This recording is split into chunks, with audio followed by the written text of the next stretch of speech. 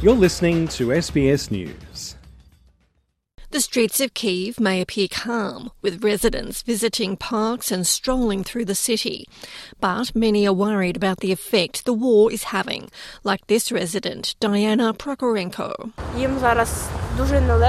I am very worried about our soldiers. It is very difficult for them. It's winter, it's cold. I watch the news and there are small children dying and it's terrible. Council authorities in Kyiv have sounded the air alarm 3 times this week, but it doesn't compare to the bombardment elsewhere. In Bakhmut, volunteers are reporting Russia is shelling the city constantly and its troops are trying to encircle it.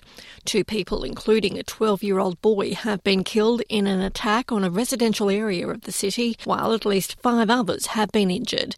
Separately, a large Russian force has launched an assault on the Ukrainian-held bastion of Vuhledar this week, further south along the same eastern front. Russia claims to have gained a foothold there, but Ukraine says it's largely repelled that attack so far. For some Ukrainians like Vladislav, it's clear what the ongoing response should be. Ukraine needs more equipment for victory. That's all.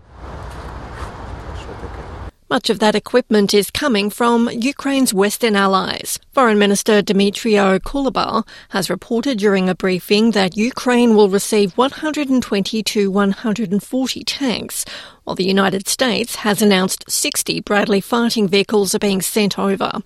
Poland is already in the middle of training soldiers to join combat battalions. Warrant Officer Sebastian Zapikra is the head of the Leopard 2 training mission. We see 3 versions of Leopard 2 tanks behind me. The earliest version is Leopard 2A4, the next one is 2A5 modernised by Bundeswehr, and the latest tank we received in our training centre, Leopard 2PL. We are currently training soldiers from the 15th Brigade, and we train them on those 3 models of tanks. And after 2 months of training, they are completely prepared to join the crew. Meanwhile, Alexei Reznikov, the Ukrainian Defence Minister, has been meeting with France and its Defence Minister, Sebastian Lecornu. He says aircraft has been the focus of much of those talks.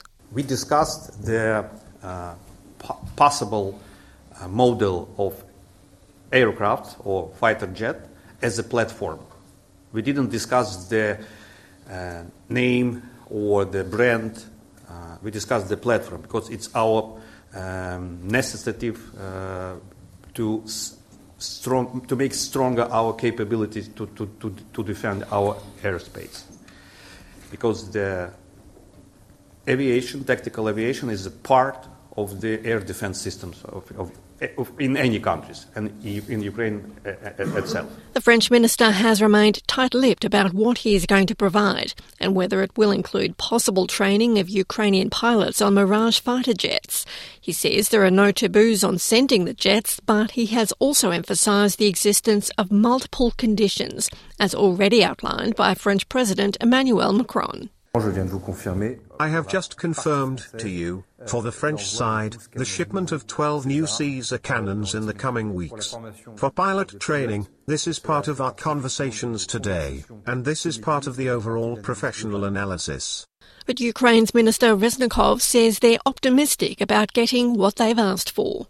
I don't know how quick it will be, this response from the Western allies, but you know that 1 year ago, when I was in Washington, D.C., I asked about the Stinger. And the answer was, it's impossible, Alexei.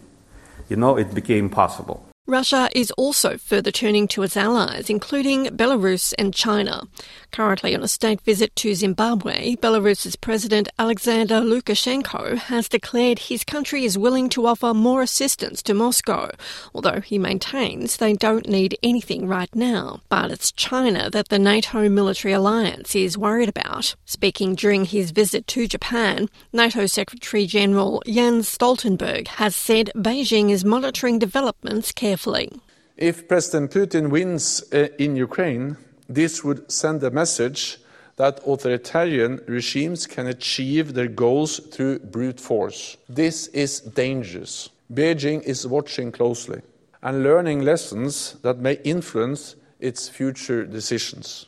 In much of Europe, however, Russia is finding few friends. Ukraine is on a mission to have the country banned from the next Olympic Games, with former boxer Vladimir Klitschko lending his support to those calls. You propose to authorize Russian and Belarusian athletes to participate in the Paris Games. I tell you, the Russians are Olympic champions in crimes against civilians. They have the gold medal in deportation of children and rape of women. You cannot put your Olympic emblem on these crimes because you will be an accomplice with this abominable war. Do not do this. Otherwise, you will betray the Olympic spirit. In response, the organising committee has confirmed existing sanctions against Moscow will stand. Deborah Grauke, SBS News.